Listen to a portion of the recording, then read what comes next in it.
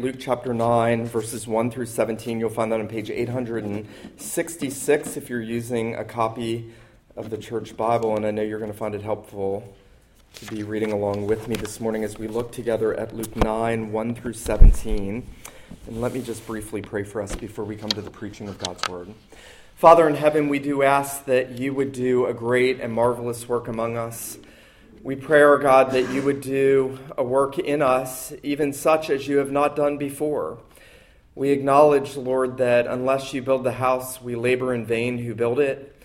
And so we acknowledge that unless you work in us by your Spirit, even your word going forth and our minds being instructed will be in vain. And so, our God, we pray that you would take your truth and you would work it deep in us, that you would grant us the inner illuminating work of your Spirit, that you would make us to understand the things that are proclaimed and to long to know the Lord Jesus and to come to him in faith and to be built up in him and to trust him more and to know you more through him. And so, Father, Son, and Holy Spirit, we pray that you would especially bless the preaching of your word this morning. We pray these things in Jesus' name. Amen. Luke 9, beginning in verse 1, and now Luke records for us, and Jesus called the 12 together and gave them power and authority over all demons and to cure diseases. And he sent them out to proclaim the kingdom of God and to heal. And he said to them, "Take nothing for your journey, no staff, nor bag, nor bread, nor money, and do not have two tunics. And whatever house you enter, stay there, and from there depart. And wherever they do not receive you when you leave that town, shake off the dust from your feet as a testimony against them." And they departed and went through the villages, preaching the gospel and healing everywhere. Now Herod the Tetrarch heard about all that was happening, and he was perplexed, because it was said by some that John had been raised from the dead, by some that Elijah had appeared, and by others that one of the prophets of old had risen. Herod said, "John I have beheaded, but who is this about whom I hear such things?" And he sought to see him. On the return, the apostles told Jesus all that they had done, and he took them and withdrew apart to a town called Bethsaida. And when the crowds learned it, they followed him, and he welcomed them and spoke to them of the kingdom of God and cured those who had any need of healing. Now the day began to wear away, and the 12 came and said to him, "Send the crowd away into the surrounding villages and countryside to find lodging and get provisions, for we are here in a desolate place." But he said to them, "You give them something to eat." They said, "We have no more here than 5 loaves and 2 fish, unless we are to go and buy food for all these people." For there were about 5,000 men. And he said to his disciples, "Have them sit down in groups of about 50 each." And they did so, and had them all sit down. And taking the 5 loaves and the 2 fish, he looked up to heaven and said a blessing over them. Then he broke the loaves and gave them to the disciples to set before the crowd. And they all ate and were satisfied, and what was left over was picked up, 12 baskets of broken pieces. The grass withers, the flower fades, but the word of God endures forever. Well, I'm sure you've heard the stories about George Mueller, who was a minister in Bristol, England, in the early to mid 19th century. For 66 years, Mueller was a pastor of a Calvinistic Baptist church.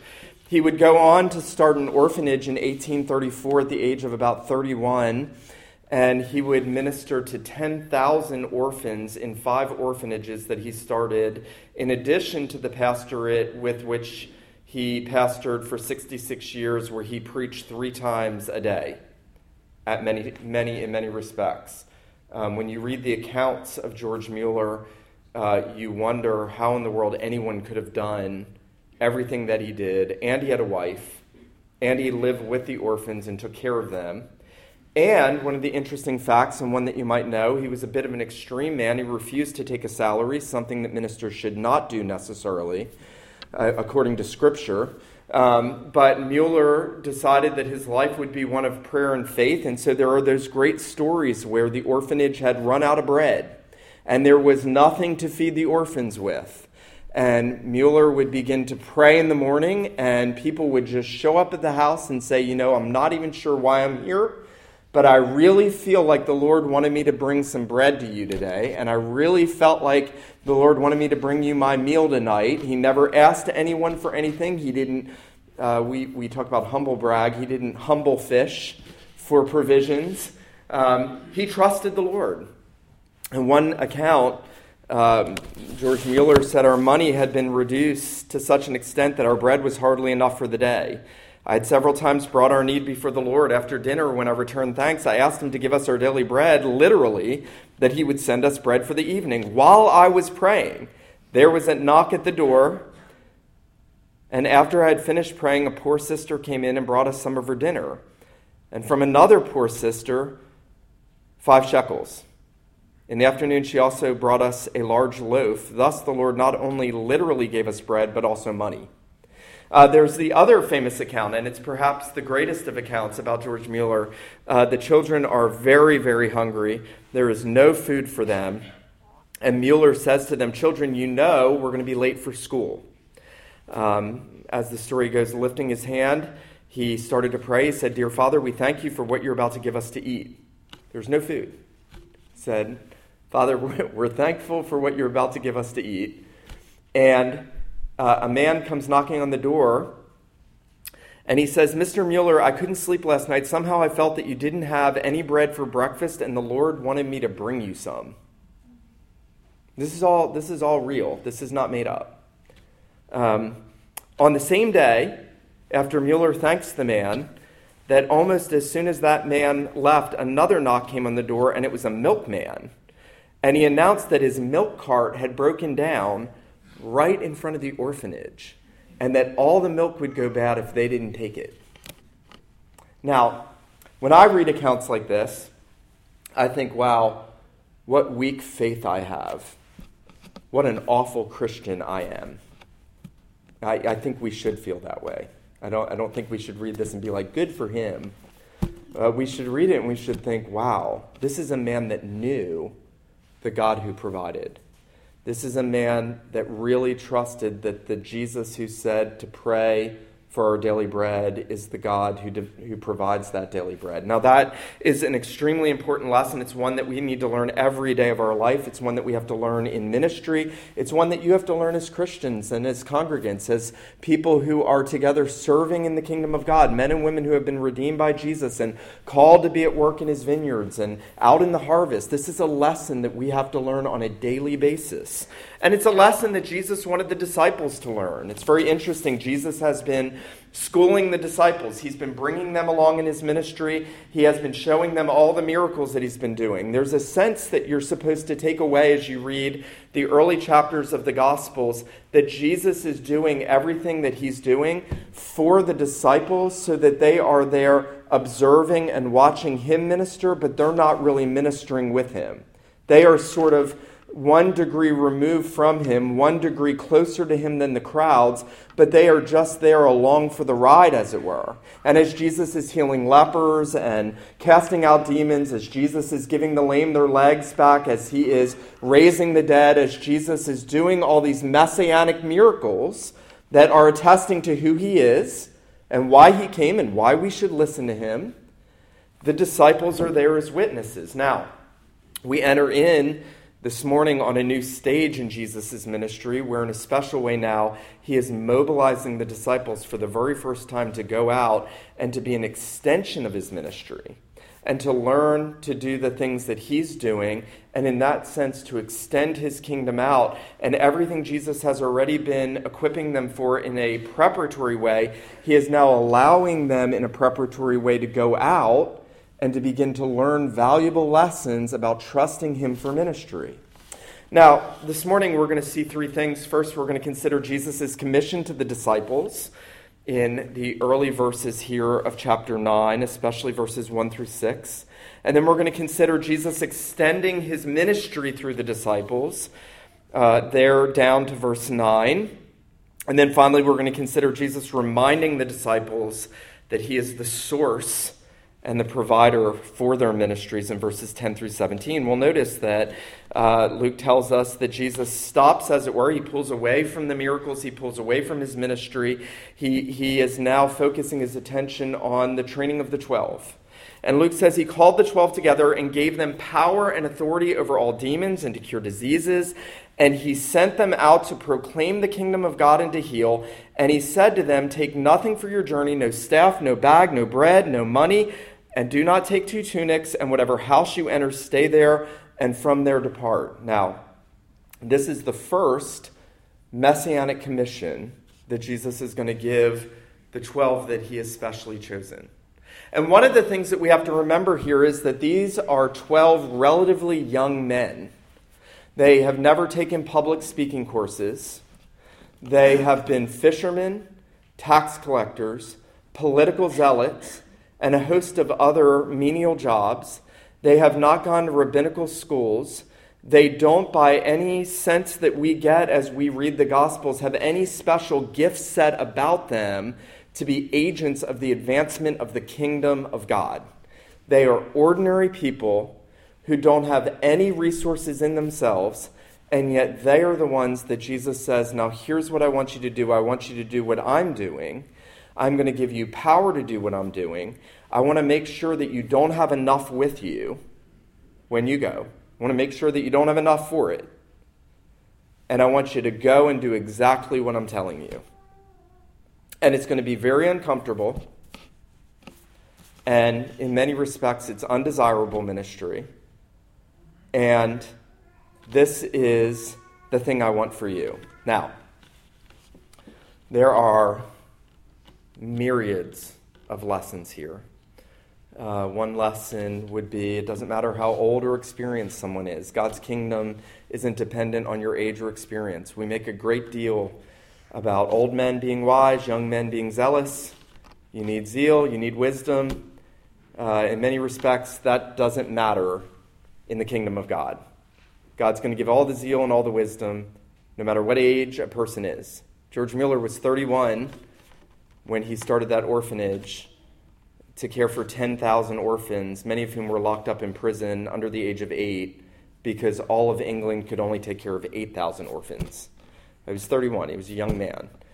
Most of the people who God has used to fuel Reformation, to turn the world upside down, have been in their 20s.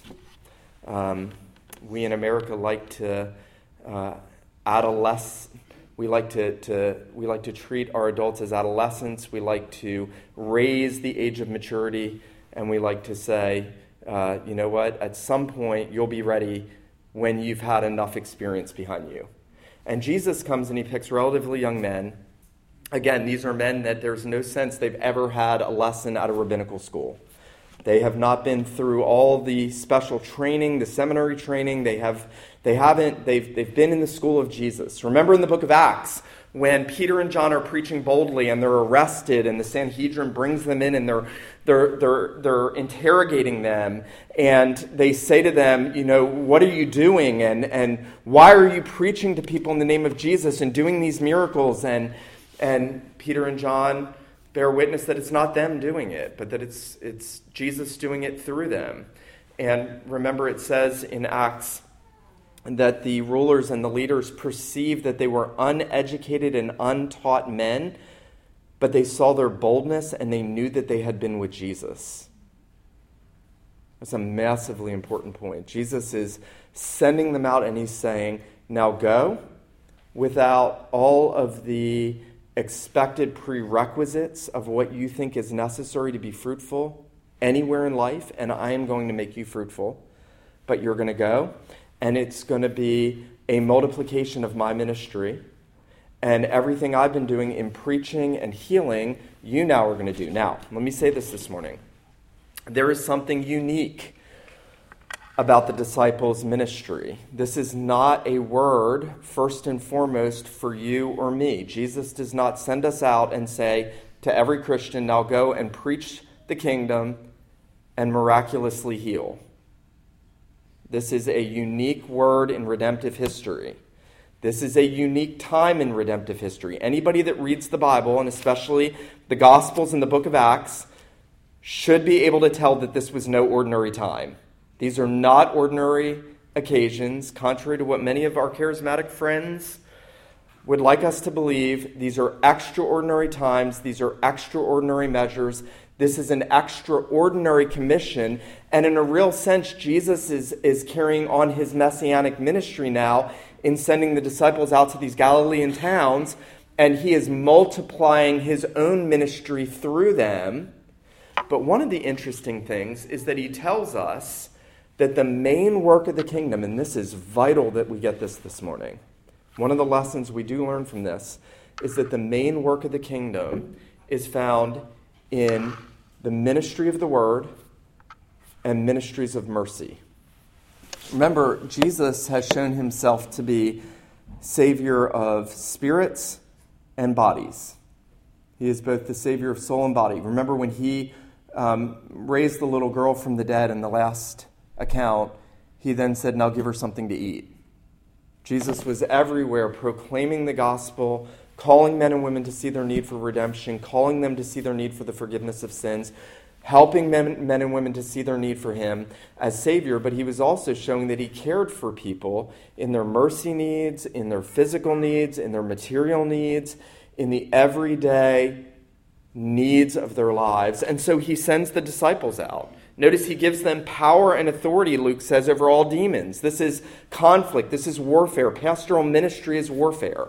This is a battle for the souls of men and women. When he sends the disciples out and gives them authority and power over demonic forces, he is saying he had come to plunder Satan's kingdom and to rescue for himself a people, that he would deliver a people and transfer them from the kingdom of darkness into the kingdom of light, from the power of Satan into the power of God, into the kingdom of the Son of God's love. That what Jesus had done was come to plunder the evil one, to establish the kingdom of God. And notice, as he sends the disciples out to exercise authority over demonic influences, to cure diseases, he sends them out, Luke says, to proclaim the kingdom of God. Now, the disciples were to go out and they were to tell people in the Old Covenant church that the kingdom of God had come, that the king had come, that God was here, that everything that men were to be waiting for since the fall of man was now being fulfilled. Redemption had come. The kingdom was being manifest. Jesus would tell his own disciples that men would say, look here and look there. And he said, don't say look here and look there. The kingdom is in your midst. Everywhere that Jesus stepped, that was the front line. That was the kingdom. Everywhere Jesus was, the kingdom was.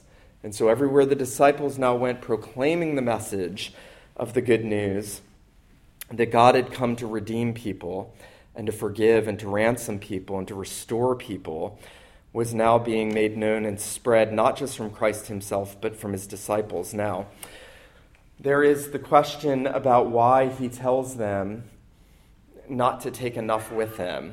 This is so foreign to American Christianity. Now, if you don't understand that, I would welcome you to sit in one of our staff meetings that are extremely frustrating, where we talk about everything we don't have and try to figure out how we're going to do what we believe God has called us to do, but we don't have the resources to do or the manpower to do or anything else. And every week we are recognizing that we don't have enough. And yet Jesus tells the disciples, I want you to go and I don't want you to take enough with you. I don't want you to take any food. I don't want you to take any money. I don't want you to take an extra change of clothes with you. I want you to stay in the house of a stranger. I want this to sink in this morning and really get what Jesus is saying to the disciples. He's saying, I want you to know what ministry is. I want you to know that ministry is going to be uncomfortable. I want you to know that ministry is going to be inconvenient. And I want you to know that ministry is not going to be, in one sense, enjoyable. It's not going to be this self-aggrandizing thing. You're not going to get big salaries. It's going to be exhausting, and you're going to have to rely on other people. And you're going to have to trust me. Now, what's marvelous about this, and I don't want us to miss this morning, is the disciples do what Jesus commands them to do. Because it's very easy for us to hear this sort of thing, and I've already said to you this was unique to the disciples, but here's what's not unique to us. If we are called to labor in Christ's kingdom, if we are being faithful as servants in his kingdom, if we are pouring out our lives in service to him, it's going to be uncomfortable, it's going to be inconvenient, and it's going to be full of uncertainty.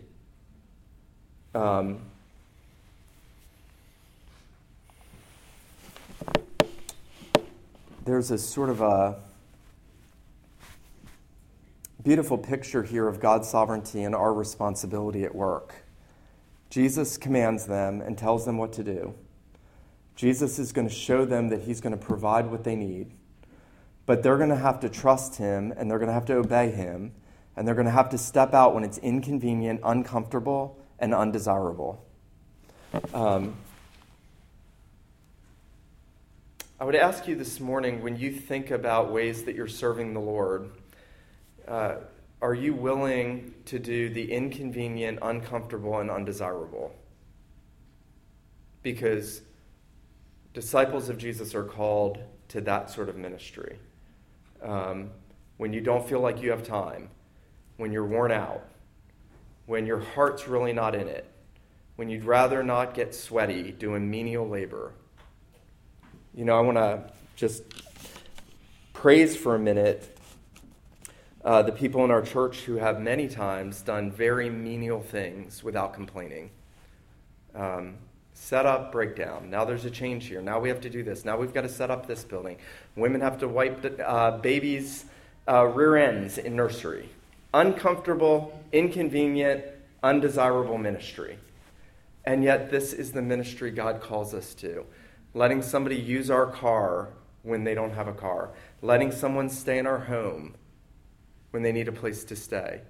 But it's not the best time. We just had short notice. It doesn't matter. Notice that Jesus says to the disciples, take nothing for your journey. Whatever house you enter, stay there, and from there depart. There is an unexpected nature to ministry. They don't know what to expect.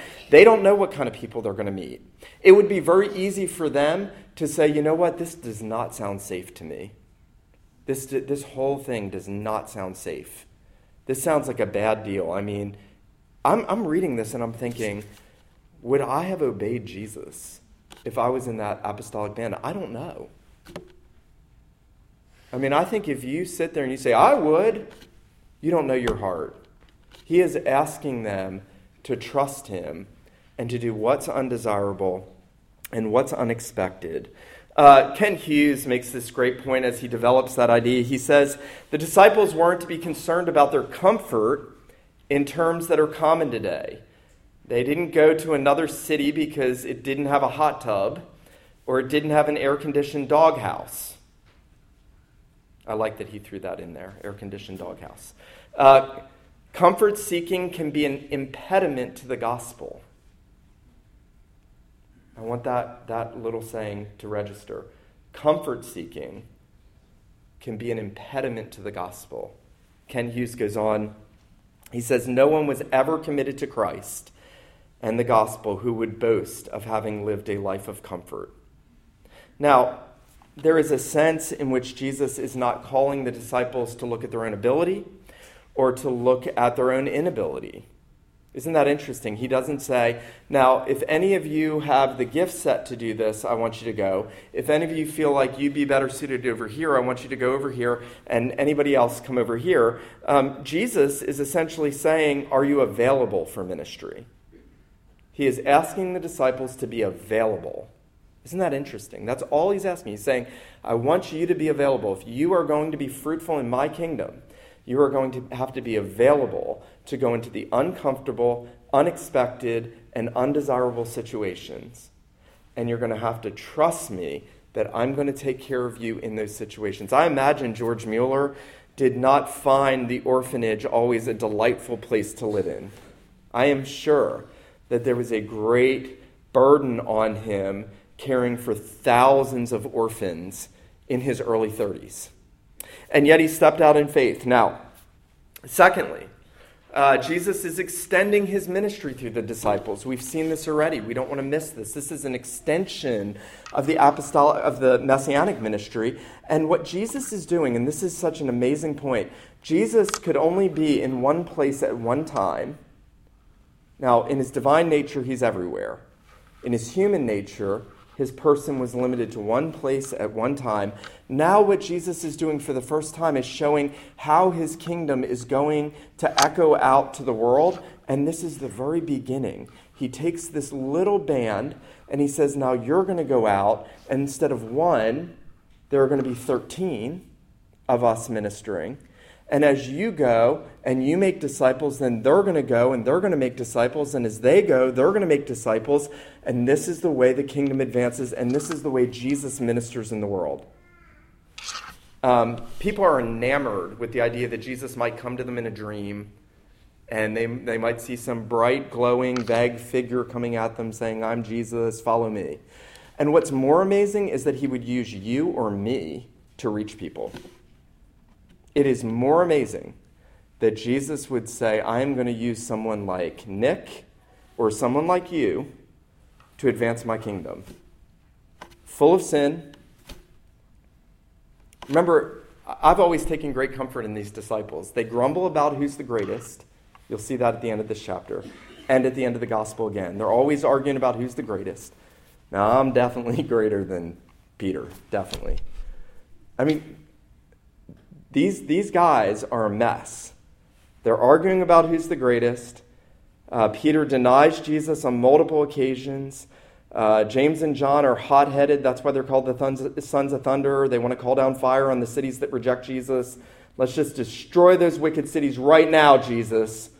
They ask Jesus if they can get to the top. Lord, we want you to do for us whatever we ask. Forget about these schmoes down here, Peter and them. We want to be at the top.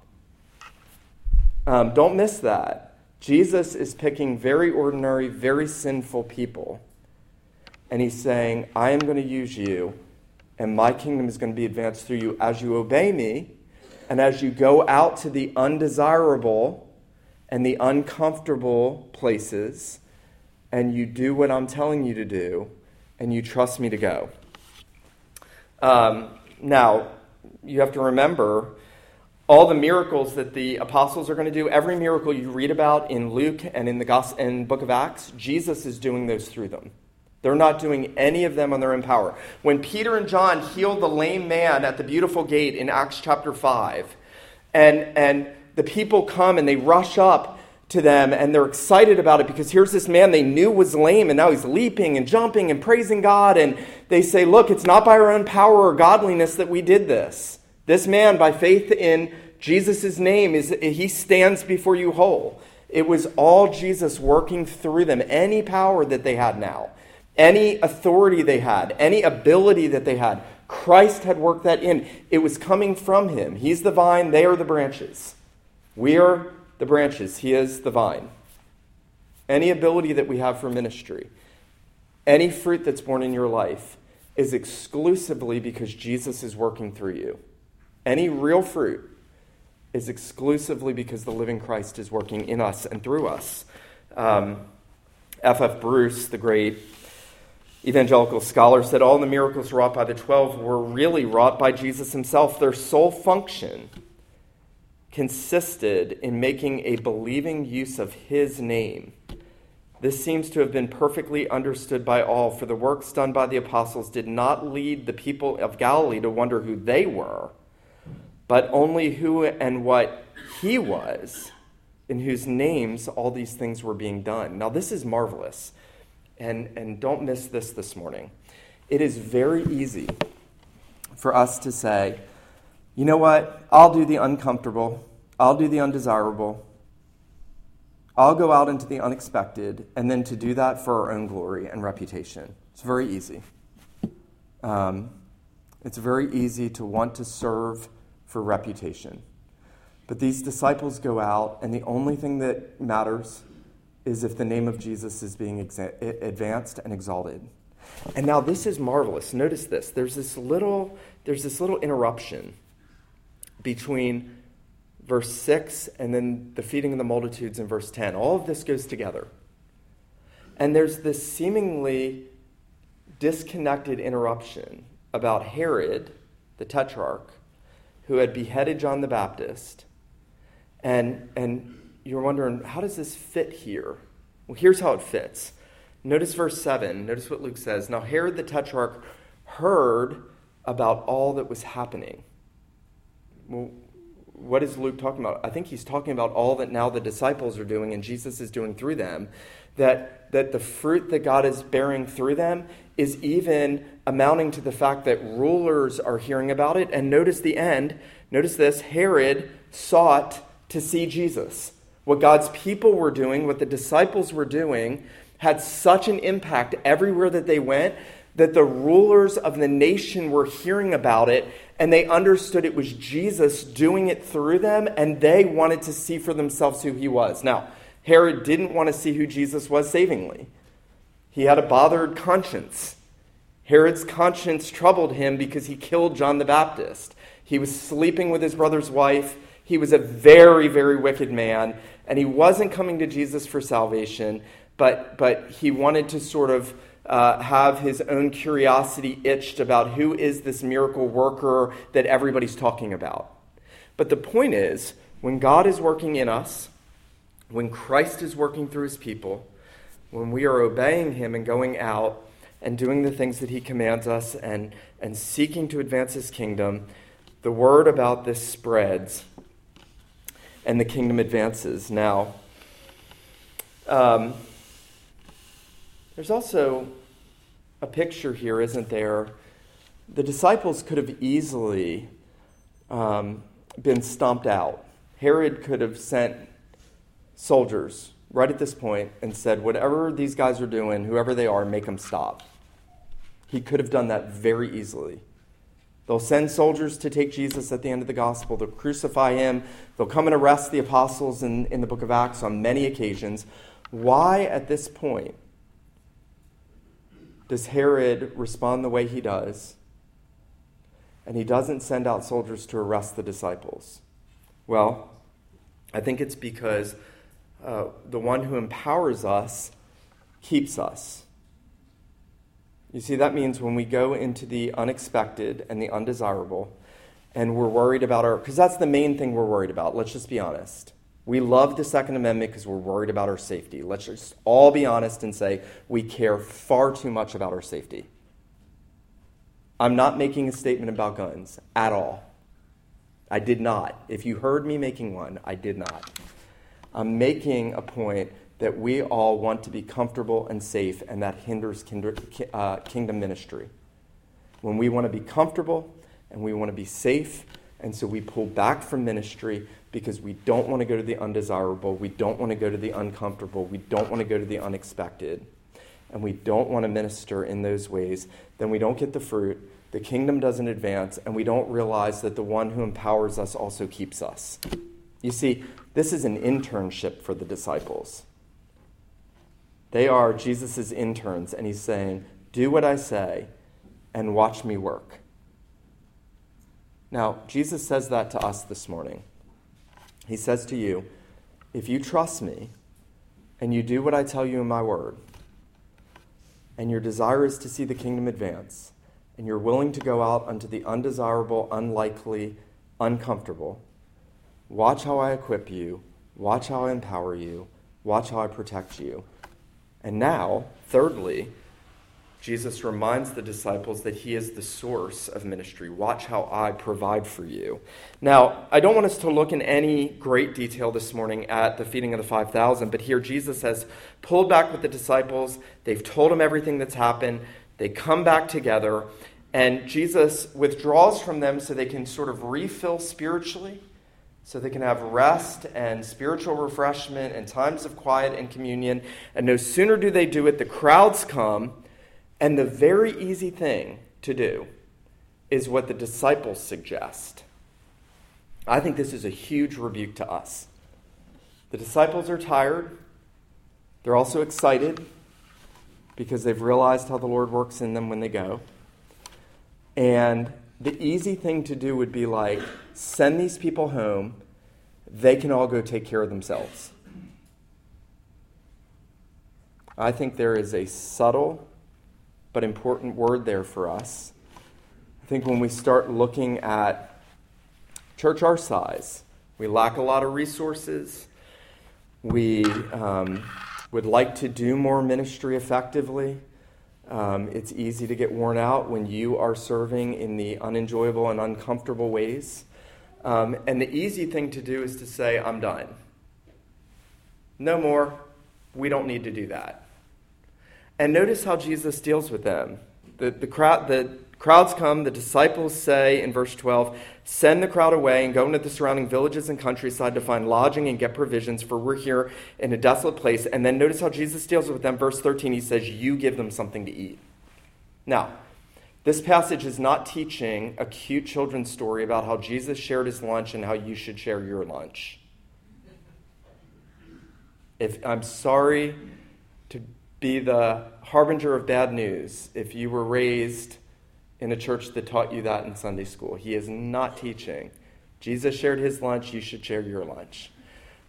He is not giving us a story that can be explained away naturalistically. Here, this little boy gave Jesus his few fish and his few loaves, and so Jesus began to break them in little pieces to give the disciples, and everybody else saw what Jesus was doing, so they were like, I guess I'll share my lunch too.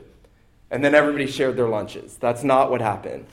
Here is the Creator God who created the world out of nothing, who spoke the world into existence, who said, let there be light, and there was light.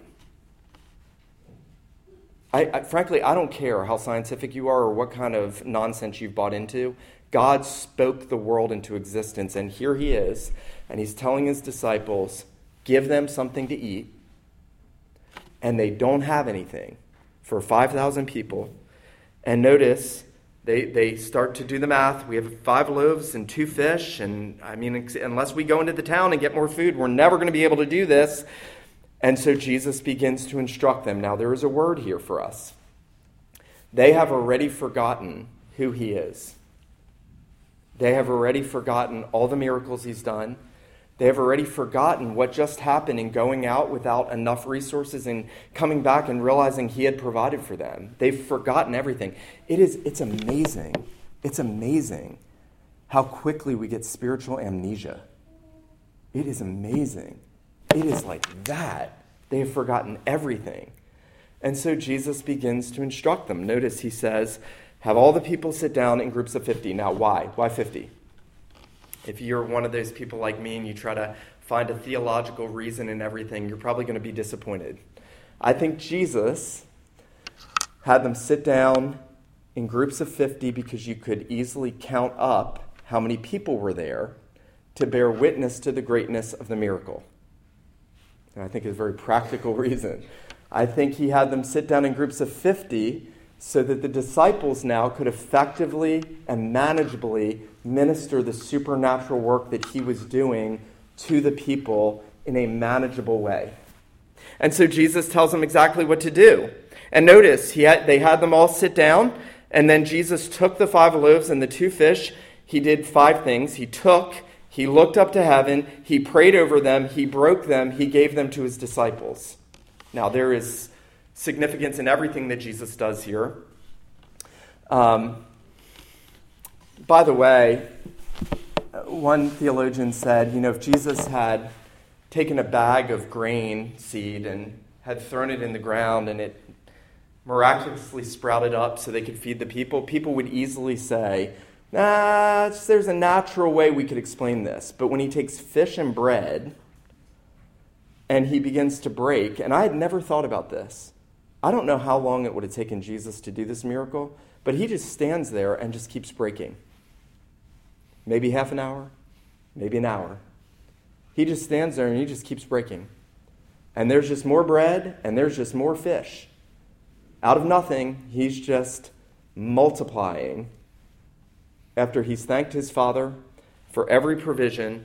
And then, note the important detail, he gives it to his disciples.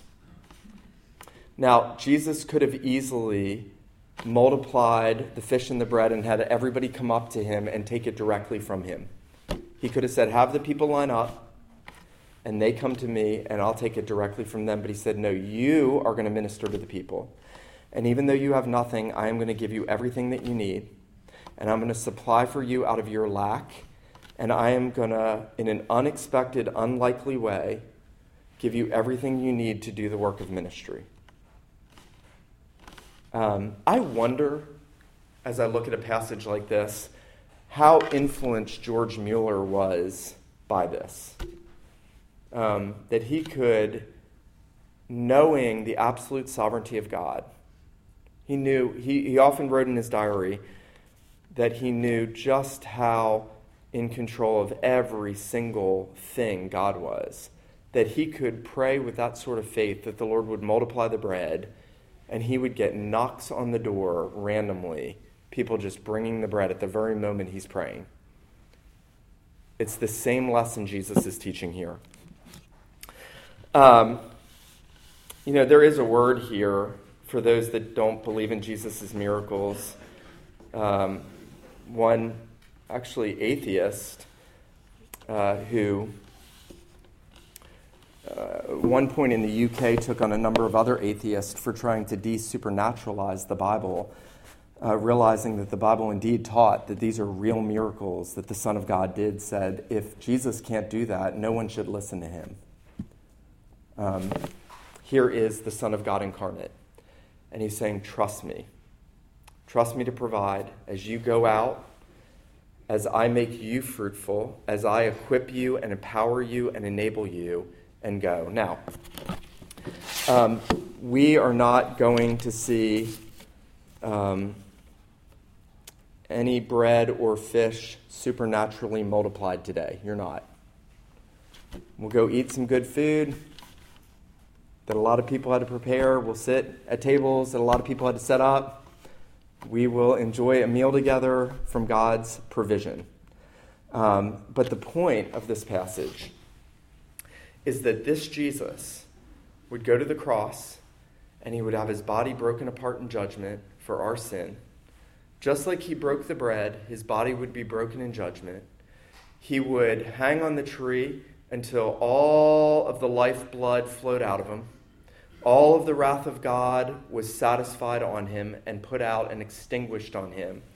All of your sin atoned for on him. And he would provide perfect salvation that you have nothing in your hands to contribute to. The only thing we contribute to that is our sin. And now he calls you to carry that gospel out. And through word and deeds of mercy, in going to undesirable places, unexpected places, and uncomfortable places and people, Jesus says, I want you to be fruitful because I want to go there, and I want you to know that I will provide for you, and that everything I did at the cross, everything I did in the resurrection, is what provides for you to make you fruitful in ministry. I want to ask you this morning, when you take an inventory of your Christian life, and especially your life of service in the kingdom, where do you fall on obeying the Lord Jesus in going and being zealous for his name? Are you more on the I'll just be comfortable and safe and protected side? Or are you stepping out and saying, I will go where it's not comfortable, where it's difficult, where it's unlikely and unexpected? Am I going? And when I don't have the resources, am I responding like the disciples and saying, great, don't need to do this then. We don't have the resources. That was their naturalistic response. Or are we going to say with George Mueller, the Lord can provide. God can open the floodgates of heaven. He can make the world out of nothing. He could provide salvation by the most unlikely means, by an accursed, beaten, mocked, rejected man nailed to a tree for the sins of his people. He would provide everlasting life. Am I trusting him? Am I trusting him when I'm tired? And am I trusting him when I've forgotten? Am I going back to him for all of the empowerment and all the equipment that I need? Let him who has ears to hear this morning, let him hear what the Spirit says to the church. Let me pray for us. Father in heaven, we do pray that you would help us to see all that we have in the Savior. Lord Jesus, we acknowledge that we are all far too often like the disciples, that we often forget who you are. We often fail to trust you when you tell us to go forward, to not grow weary in well-doing. to pour out our lives in the advancement and the service of your kingdom. Father in heaven, we pray that you would motivate us by your grace and by a new sight of the Lord Jesus, that you would remind us of him who spoke the world into existence and who poured out his life on the cross for our sins. Lord Jesus, we pray that you would restore us and revive us, that you would increase our faith, and that you would give us a renewed zeal to go to the unlikely and uncomfortable places and to do ministry when we feel as though we don't have enough resources. Lord, would you have mercy on us and help us to that end? We pray these things in Jesus' name. Amen.